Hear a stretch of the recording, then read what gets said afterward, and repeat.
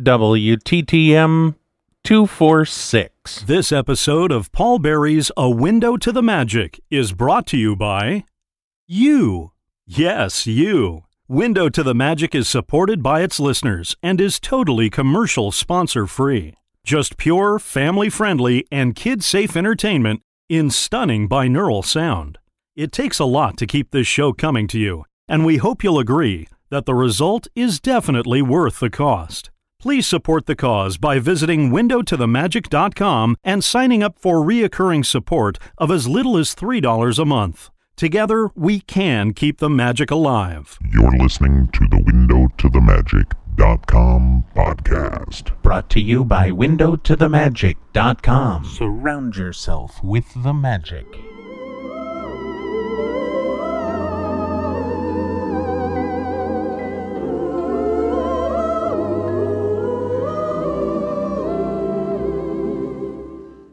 Hello, and welcome to A Window to the Magic. My name is Paul, and as always, I will be your guide through the wonderful world of Disney sound experiences. This show is an audio trip through the world of the Disney theme parks and resorts, and this is the place where you get to use your ears to surround yourself with the magic.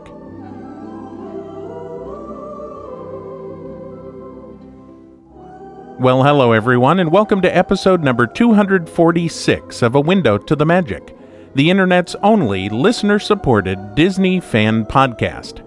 This show exists entirely because you want it to, and we're glad that you like what we do. This week, the final show of Season 5 of the Window to the Magic podcast. That's right, Window to the Magic is 5 years old. I've set up a special live connection to Disneyland's Main Street, USA, and I have TJ standing by. TJ, come in. Can you hear me, TJ? Hello? TJ, can you hear me? Oh, wait. Hey, TJ. Hey, Paul. This is TJ. And I'm actually in the park today. I'm putting my show together from here on Main Street. Today's show is going to be all about the secrets of Main Street, and by secrets I mean things that even the hardcore fans probably don't know. I've got some interviews with, Blaine Gibson, Tony Baxter, Matt McKim, and Don Iwerks, as well as a few surprises that I'm going to weave into the show, so I'm going to bring out some really good information. But as this is about the secrets of Main Street, we need to start with a big question. From where I'm standing right here, on the railroad platform, overlooking the entire street, I can see from where I am all the way down to the castle. And this street is a mixture of 2- and 3-story mixed-use buildings. Now this street here, many of the buildings on this street are modeled after specific buildings in one United States city. My first question is, in what city are you going to find these buildings? What town is Main Street, USA, here at Disneyland, modeled after? I think it's going to take us a while to find the right answer, in part because, well, the park perpetuates a certain myth. But before we get there, let's head out and see if we can find some cast members who might know the right answer. What town is Main Street, USA, modeled after? Let's go for a walk.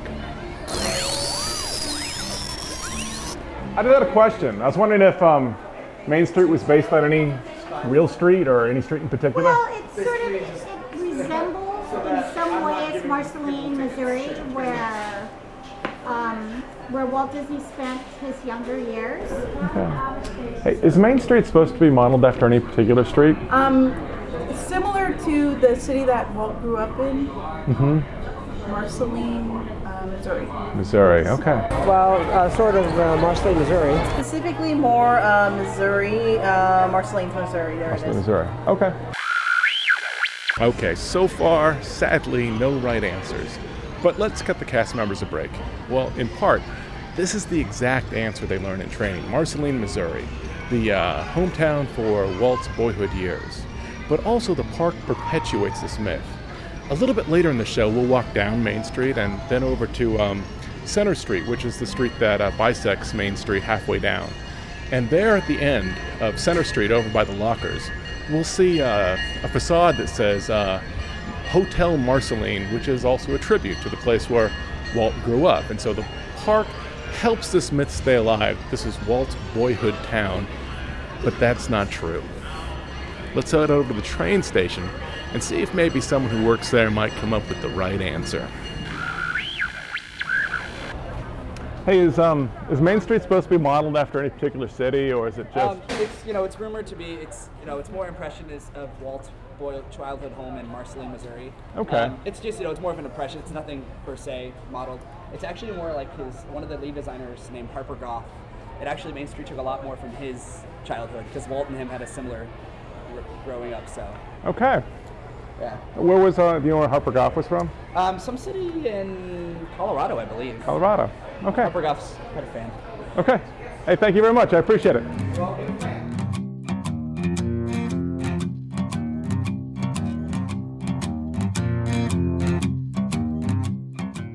I'm Leslie Drayton, curator of the local history archive at the Fort Collins Museum and Discovery Science Center. The original idea for Main Street was to recreate a middle American, turn-of-the-century town, much like the one where Walt Disney himself had grown up. But in 1954, Walt was a busy man. He was developing Disneyland, he was working on a new TV series, he was also creating a number of theatrical features. And so, he handed the design work for Disneyland areas over to a handful of art directors, most of which he hired away from other Hollywood studios. To one of these art directors, to Harper Goff, he gave the task of designing many Main Street buildings, as well as organizing an overall design component for the entire street. Harper Goff had never been to Walt's hometown, Marceline, Missouri, and so instead, Harper Goff showed Walt Disney photos of his hometown, Fort Collins, Colorado, to see if perhaps these buildings would serve as adequate models for those Walt wanted to build on Main Street. And so, with Walt's approval, Harper Goff went about to creating Main Street, modeled not after Walt's hometown, but modeled after his own. Well, we had it was confirmed. I get the Disney Insider newsletter, and somebody had asked the question to Dave Smith, their archivist, and he confirmed it, that this was, Disneyland was indeed based on Fort Collins, but he also gave a nod to Marceline, Missouri. So the line that they tend to use now is that it's the spirit of, it's the spirit of, the small hometown of Marceline, Missouri. Yeah. Well, I'll accept that. Yeah. Well, and then we got out the photo album, the one that contained photos of Fort Collins as Harper Goff would have known it. Well, it's really what always strikes me is, like, in this picture, that's the city hall. Yeah. It has that, I don't know what kind of roof top that's even called. It's probably a name for that. But that is used over and over in Fort Collins buildings. Of course, none of them still stand. They built a city hall, and then we tore down our courthouse in the 50s. But it has that same, it's so similar. That was our Larimer County courthouse. And then we've got another picture. I was up in Fort Collins once before, and I found the firehouse. And I found there's the firehouse. But I was like, "Where's the courthouse? I've seen pictures of the courthouse." Yeah, it's gone. It's sorry gone. to say. And then this is a really bad picture, but I have more of Old Main, which was a building on the CSU campus, and it has the same roof line. That was actually burned down in 1970 in a student war protest, so that one's gone as well. At what point in Fort Collins history would these buildings have been built? Because they're probably built around the same decade. Most of them are 1880s and very early 1900s. Okay. So, in fact, I highlighted all the dates here because there's a handful of buildings. I wrote a little list yesterday. Oh, thank you. This is really bad. I was just brainstorming, but I can make it nicer for you. But there's a few that are still here, and most of them are just the 1880s. I think the earliest one is 1881, which was the firehouse. Yeah. And this is kind of weird because I think they, they added on pieces because actually the one in Disneyland, if you look, it's kind of rotated. Mm-hmm. and it just has the tower like at one end, and then the rest of the building. Well, that's how it usually used to be. And then in later years, they actually added on. Well, this isn't showed either, but there's more to the building on this side now. Okay. And I've actually been up there. It's really cool. And I've gotten to go down the fire pole. But now they've closed it off, so you can't do it anymore. You've been down the fire pole here in Fort Collins? Yeah. No, not the one I've climbed up the one in Disneyland, but of course they have it all blocked off. They have it all blocked off, yeah. That was a problem back in 55 and 56 before they blocked it off, as that kids would climb up into the apartment. Go and check out Walt's apartment. That's one of my dreams, is to go into that apartment and see that. So we actually have a small panel in our exhibit upstairs that does a compare contrast with our firehouse and the Disneyland firehouse. So other buildings, this whole stretch, if you go down there and look at that, it's totally Main Street. And then this building also was another inspiration. It's the Linden Hotel, which actually was I shouldn't have done these double-sided, but I was trying to save paper. But that's this building here. Mm-hmm. You can see the fire tower. But that was actually a bank first, and then it became it's known as a Linden Hotel, and now it's retail, and my mortgage broker actually has an office up there. but yeah, if you look, that's kind of like double oriel window. That's like the only one in town. And I think on Main Street, there are some buildings that have that. What's the window called? Double oriel. It's, double oriel? Yeah, Oriel. Okay. Yeah, there are definitely ones on Main Street that have that look. Especially if you go back in the little side streets there, which is what I usually just do and sit and absorb. What do you know about Harper Goff and his connections to Fort Collins? Well, I don't know a whole lot. I brought out his vertical file. Born in 1911 in Fort Collins, Colorado. Later moved with his family to Santa Ana, California, so I don't know how long he was even here. Yeah. But that's something I could probably find out. I could email information to you, because we have all the city directories, so I could even trace the family if we wanted to, and figure out what they did. The city directories are great because it'll often list a profession for the parents. Yeah, that'd be an interesting thing to know. Yeah, but we don't have. I looked in all of our photos because we have a really good photo collection here, and I couldn't find a single one of him. As a boy. So. Oh well. Yeah, because the original story was that Main Street was going to be somehow a replica or revisioning of Walt's childhood, and really what it is, it's a revisioning of Harper Goff's childhood. Yeah, that's kind of fun. Harper Goff's childhood. Well, he did a good job. Yeah. And then we went out and took a look at the old Fort Collins, what's left of the historic district. It's lovely, and it's a lot like walking out on Main Street, only with real shops and stoplights and cars. So tell us Linden Street. Okay. So Linden Street runs right here. It's north to south. And this was our first Main Street in Fort Collins, because the original fort of Fort Collins was actually right down there at the end. And Jefferson Street marked the southern boundary of Fort Collins. Okay. So the Cashleputa River is right over there. That's where they built the fort. Okay. And they built it parallel to the river, and that's why some of Old Town is pie-shaped, because later they straightened up the streets. So we have these like diagonal streets. So the railroad came in down there, and this was like the one-stop shop. There was a brothel down at the corner, bakery, jewelry store. It had it all. Now at Disneyland there was never a brothel, but for 6 months there was a Victoria's Secret style brassiere shop. The Wizard of Bras. The Wizard of Bras, yeah. Hollywood Exactly. Maxwell shop, yeah. I wish I'd been able to see that. What was immediately apparent was this street not only looked like Main Street at Disneyland, but was laid out like Main Street at Disneyland. At one end was the old railroad station, and at the other end was a place where, a while ago, was a roundabout with a grass center, a roundabout that had radial spokes, streets leading off it, well, much like the hub at Disneyland.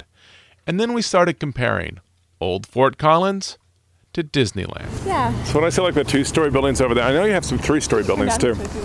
But, especially when they have like the identical rectangular windows and the roof ornamentation, and the different businesses are divided by different color buildings. That looks very, very much like Main Street. I'll show you when we walk around to college. There's a little spot that looks so Disneyland to me. But yeah, this stuff totally does. We just need to hear like Flitterin' playing in the background. I'll start singing that from time to time. And another thing is the clock. The clocks. Because I think they have, isn't there a clock like that in Disneyland? There are clocks like that at Disneyland, which they bought used. I mean, I have to check because it's not coming to the front of my my brain at the moment. But they did buy those clocks used from a city. But yeah, they're exactly like that. Yeah, I know there's still a wooden Indian at Disneyland where they used to have a tobacco shop. There's actually two. Oh, really? There's one there and there's one in Frontierland. They're identical. Right, you're right. Well, we used to have one too because we used to have a big cigar industry in Fort Collins. And I think I might have a picture of it. But totally, I mean, it's just like, it's Disneyland. They totally copied it. So here's more storefronts. Yeah. Where's the firehouse? Oh, right down here. Yeah, just totally. This is the firehouse right here. There's the firehouse. Maybe we might swing back around this way so you can get a better view. So, like, some of the things that I see are, you have that roof ornamentation you see all over Disneyland. Yeah. Plus you have the mixture of 2- and 3-story buildings with shop fronts down below and then supposedly like mixed-use living spaces above. This is it. Do you want to go see the pole? Let's go in. All the right. pole's still here? Yeah, I was thinking it. The firehouse, which looks exactly like the Disneyland firehouse, is now a coffee shop and bookstore. Hi. Do you own the coffee shop? Run the coffee shop? I run it. She owns it. You run it. Do people ever come in here asking about, is this the inspiration for the Disneyland firehouse? Does that ever come up? It's never once come up? Disneyland? Yeah. No. This is not well known. Not well known. The art director that worked for Disney he started in 52 or 53, I believe, was from Fort Collins and used Fort Collins as the inspiration for a number of buildings that are towards the front of the park. Really? So how long you guys been here? September. Okay, 6-7 months. So no one's ever once walked in and asked. Ask about the firehouse, but not any relation. Yeah. Yeah, it's a well-kept secret. When I used to do walking tours and Yeah. stores around here, and people were always shocked when I told them. So they use the firehouse as inspiration as the entrance of Disneyland? Not the entrance. It's right at the entrance. Oh. If you walk into the park, it's on the left-hand side. Are you talking about in California? In California, yeah.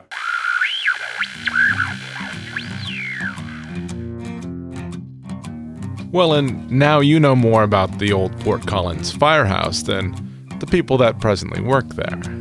But let's work our way back to California now, to Main Street, USA, at Disneyland.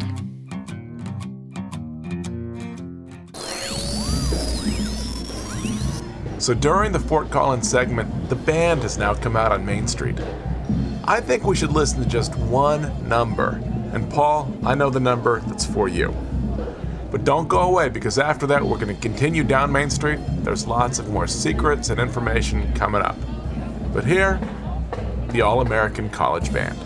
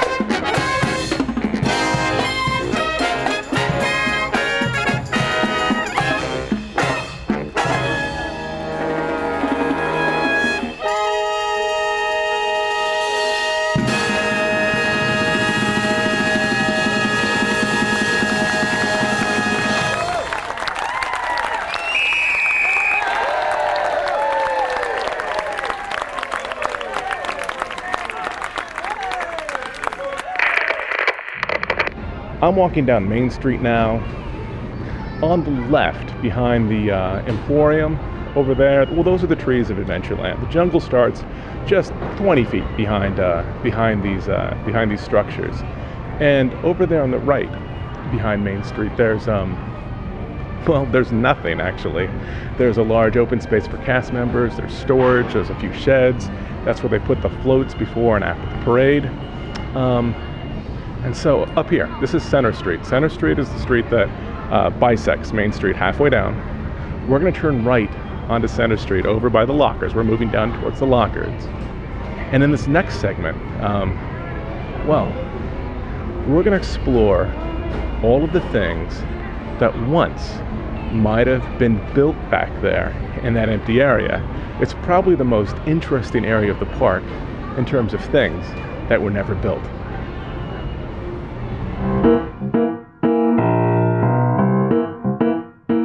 To understand what was going to be built behind Main Street, we need to go back to 1955. Shortly after Disneyland opened, Walt wanted to expand it, to add new lands and new rides. Each Saturday morning, he would tour the park with his designers. This is Bill Martin, one of the original Disneyland designers, talking about those Saturday tours with Walt Disney. We went down to the park. Walt would meet us down there. For the walkthroughs. And there was Nick Irvine, myself, Joe Fowler, and we'd walk through the whole park. Well, they could see what was working and what wasn't. Mm-hmm. And I would bring down my drawings that I had made during the week. We'd go over them there and they get the okays or whatever whatever Walt wanted or felt they would study again or to work on. And I'd take them back to the studio and get to work. One of the things that Bill Martin worked on was International Street. International Street, a world bazaar that would have paralleled Main Street, would have featured shops and exhibits from 14 European countries, an English village, an Italian courtyard. Some buildings were designed with a diagonal storefront, so that when you approached them from one direction, they presented the architecture of Greece, and when you approached them from the other direction, they presented the architecture of Spain. This is a drawing. Yeah, that's my drawing. You remember what it's for? Yeah. This was a new area to be adjacent to Main Street. We never did it, of course. Never did it, that's right. You remember when you made those drawings? Park was open.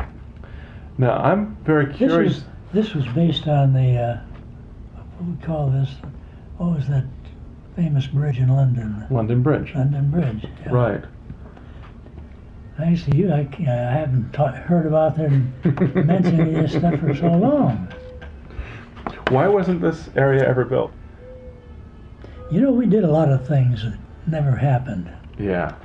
We made many sketches, many ideas. This is one of them.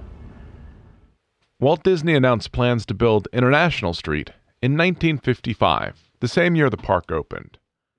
But about a year later, these plans were put aside, and another plan for this area was put into development.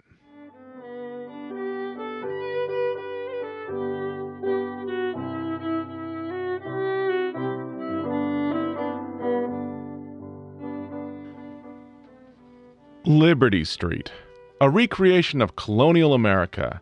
The cement and asphalt of Main Street would transition to cobblestones. On Liberty Street, you'd find Paul Revere's silver shop, a blacksmith, a glass blower, and of course, the Liberty Tree. A large show building known as Liberty Hall would hold two shows. One theater would present the signing of the Declaration of Independence. The other, the Hall of Presidents. One problem, as this was the late 1950s, the technology did not exist to create audio animatronic figures. That is, there was no way to sync sound and movement. The figures for each of these shows were largely mannequins capable of limited movement. But this concept, too, was never built.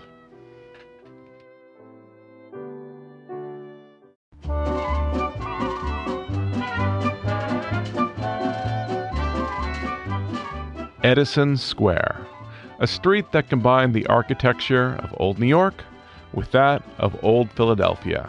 Brownstone walk-ups beside red brick tenement houses. As you entered Edison Square, you'd walk past the statue of Thomas Edison. You'd leave the openness of Main Street and enter an urban turn-of-the-century cul-de-sac. No cobblestones this time. The street would be paved with bricks.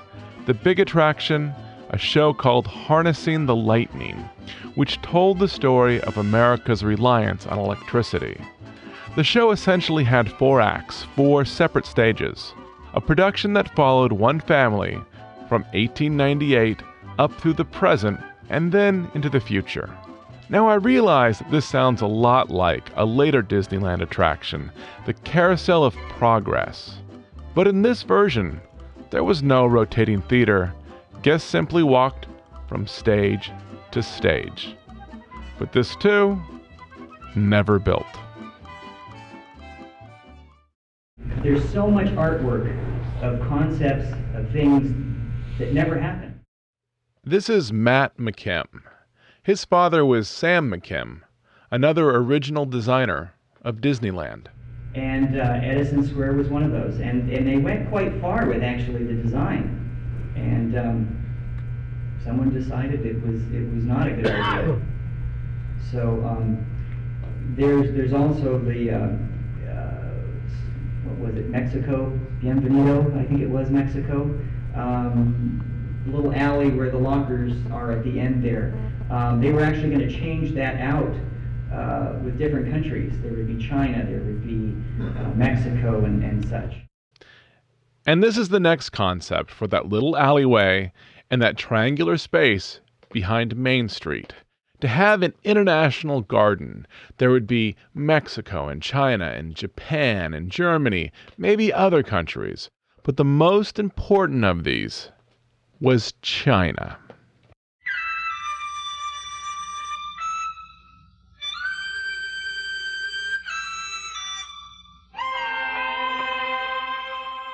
And in this concept, the east end of Center Street, roughly where the lockers are now, would be turned into Chinatown.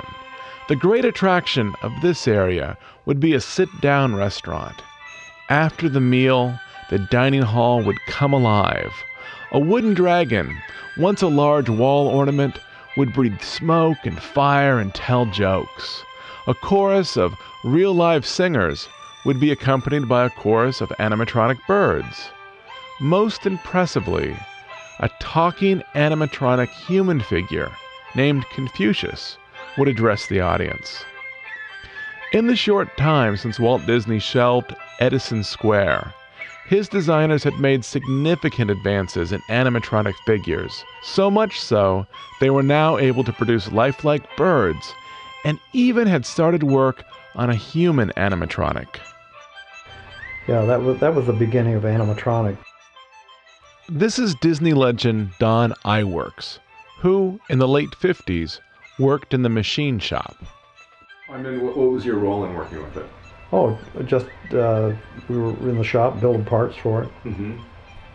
And we found this rubber mask of a Chinaman, I don't know, in a gag shop or Halloween shop or something, and made up a little mechanism to tie the lips together, and it was done initially with a device that was a coil that you could energize the coil with different voltages to get it to draw. It was like a solenoid. It would pull an armature, and it could move. It could move the mouth. It was made in a way that it could move the mouth open and close. So you could get it to a little bit, just barely. But it didn't have all of the pinches and everything that they've come up with since. Those all became little cylinders and feedback systems and pretty complicated. But the beginning one was just trying to get this little head to get some mouth movement. And even though the studio eventually got the entire head working, this attraction too, never built.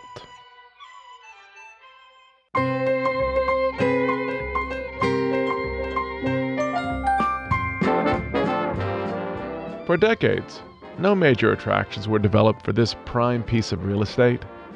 And then, in the early 1990s, the Walt Disney Company announced that this area would become Hollywoodland, the golden land of movies, as it existed in the 1930s. There would be at least 6 rides and attractions, including the Great Movie Ride, Dick Tracy's Crime Stoppers, which would be a fast-paced car ride through the local underworld, Toontown Trolley, which would be a simulator ride through the world of Roger Rabbit, Baby Herman's Runaway Baby Buggy, a mild coaster also zipping through Toontown. But after the Disney version of Dick Tracy underperformed at the box office, the entire land was eventually scrapped. But nothing at Disneyland really goes away. International Street eventually evolved into World Showcase at Epcot. Liberty Street, complete with the Hall of Presidents, became Liberty Square at Walt Disney World. Edison Square developed into the Carousel of Progress. The singing birds from that Chinatown restaurant, well, they got their own show, and elements of Hollywoodland were eventually absorbed into Toontown. And as for that prime piece of land behind Main Street, well, that expanse, well, back there the parade floats still line up, there's a cast member restaurant, but mostly the space is just empty.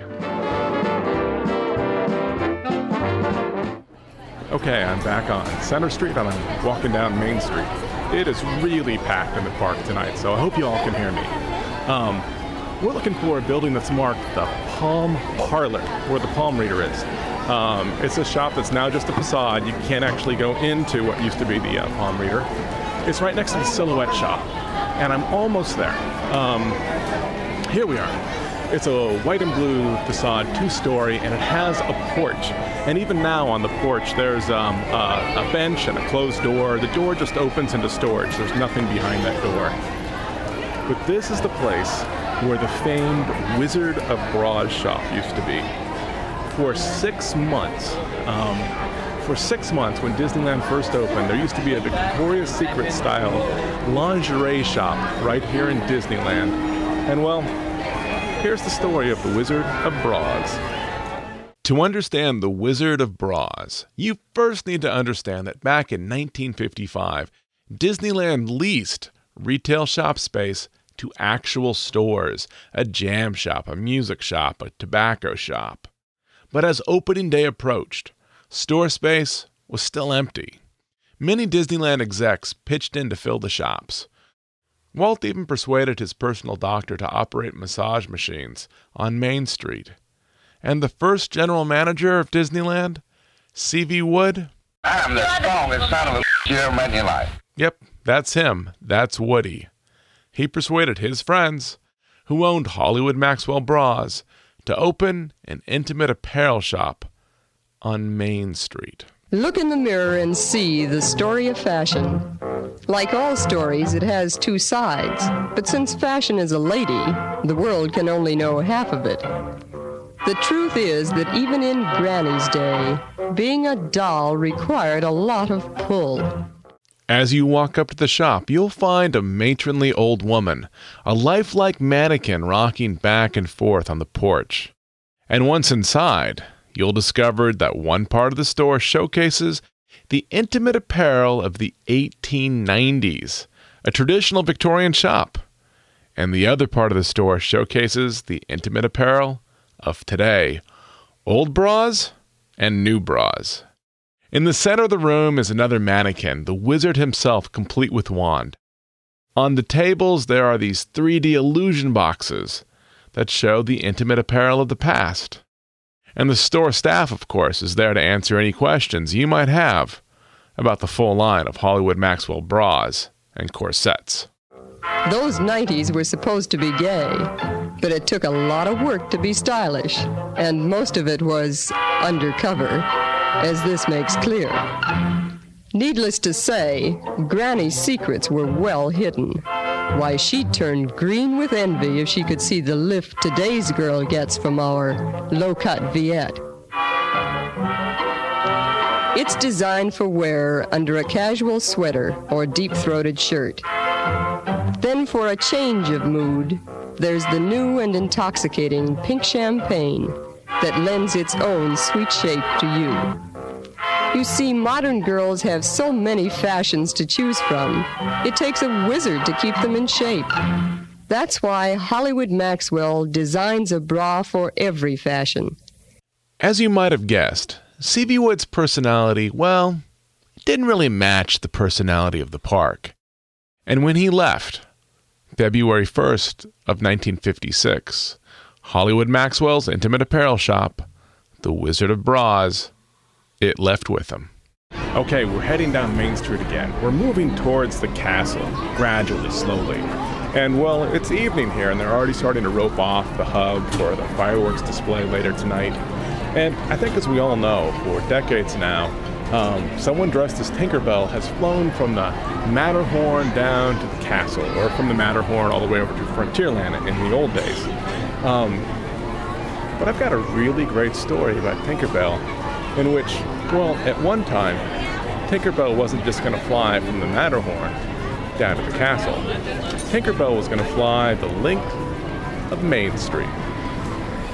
I was wondering if you could tell me the story about the Tinkerbell that you built with Bill Justice to fly over the park. Oh, yeah.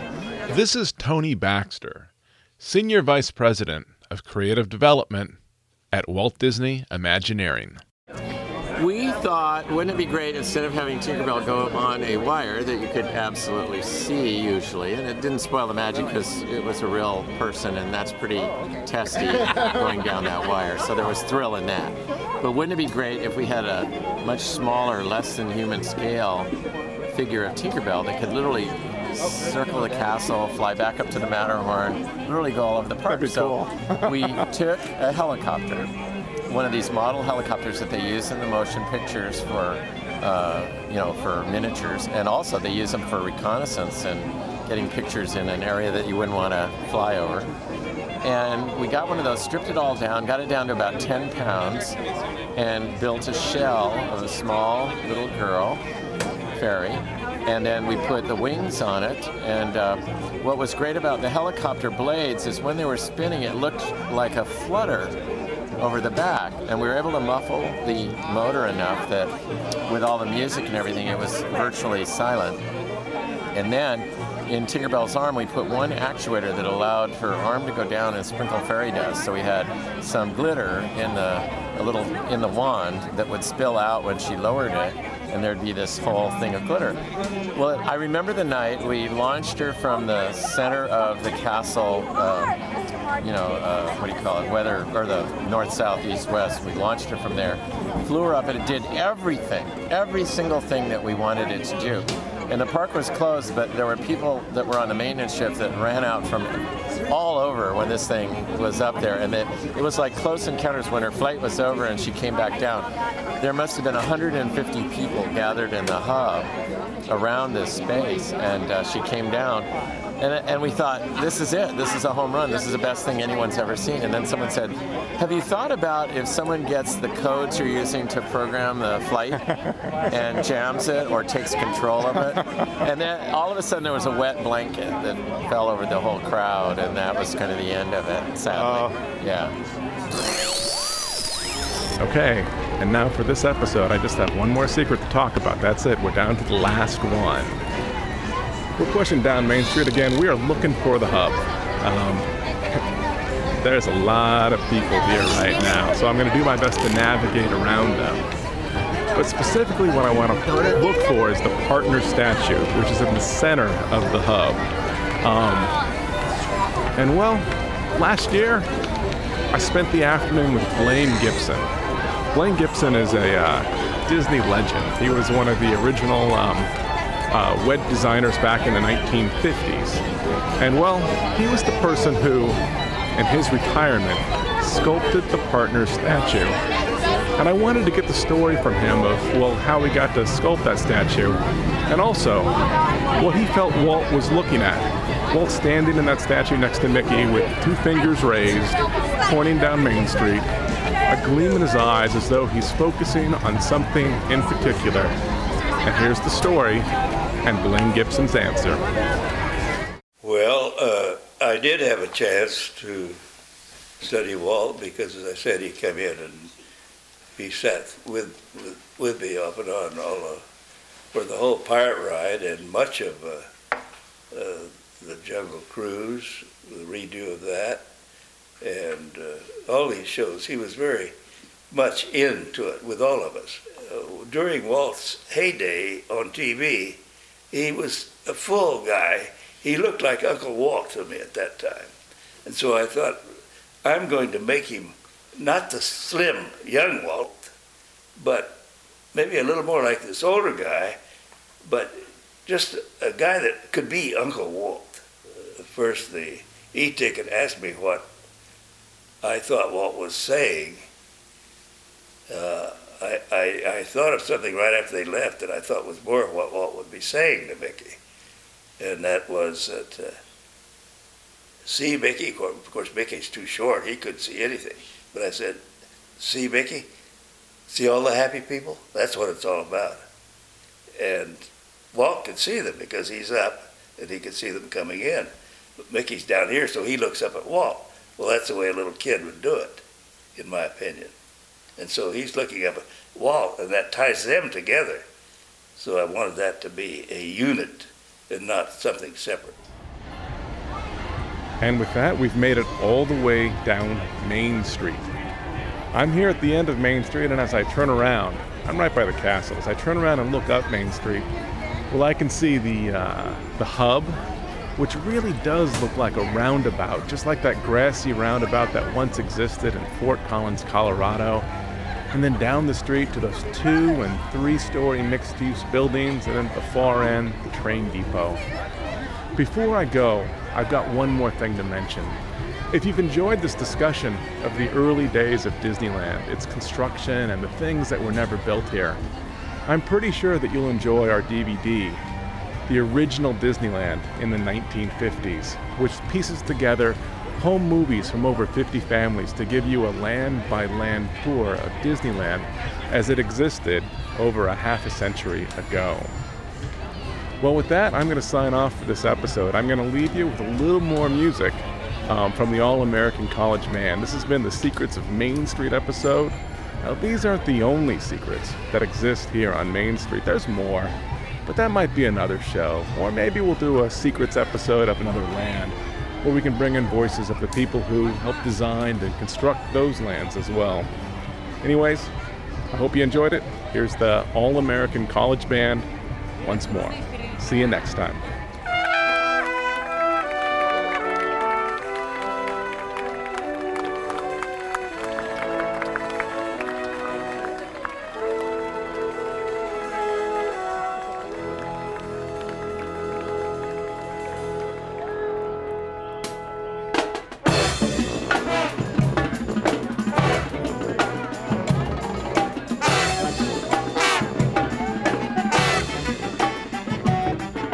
I would like to thank you all for listening to A Window to the Magic as we officially conclude our 5th year of bringing you the best audio adventures from throughout the wonderful world of Disney. As we turn 5, I would like to thank those who support the show both financially and in so many other ways. I would especially like to thank the Window to the Magic DVD of the Month Club members, those who have purchased the Window to the Magic podcast app, those who now support the show through a recurring donation, and Michael Mafoda and the Bluestone Creative Group for helping to make the magic happen.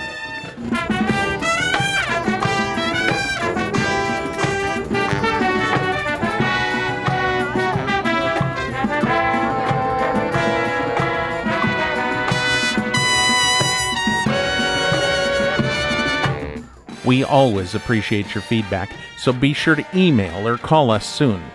Email us at podcast@windowtothemagic.com. Call us at 206-984-9886. Follow us on Twitter at twitter.com/WTTM, and you can add us as your friend on Facebook. Be sure to join us again on August 1st as we celebrate the beginning of Season 6 of the Window to the Magic podcast with a celebration that could only happen and could only happen live at Disneyland. But for now, this has been the first 5 years of A Window to the Magic. Thanks, everyone.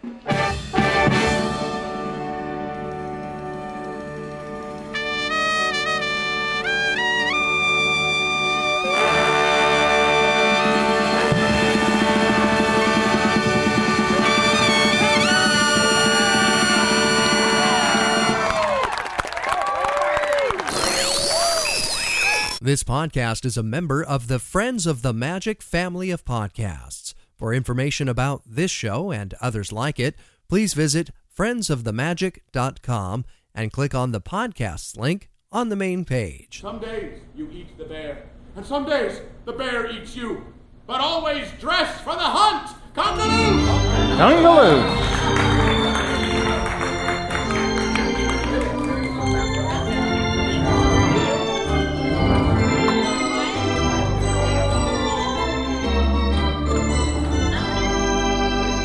Surround yourself with the magic.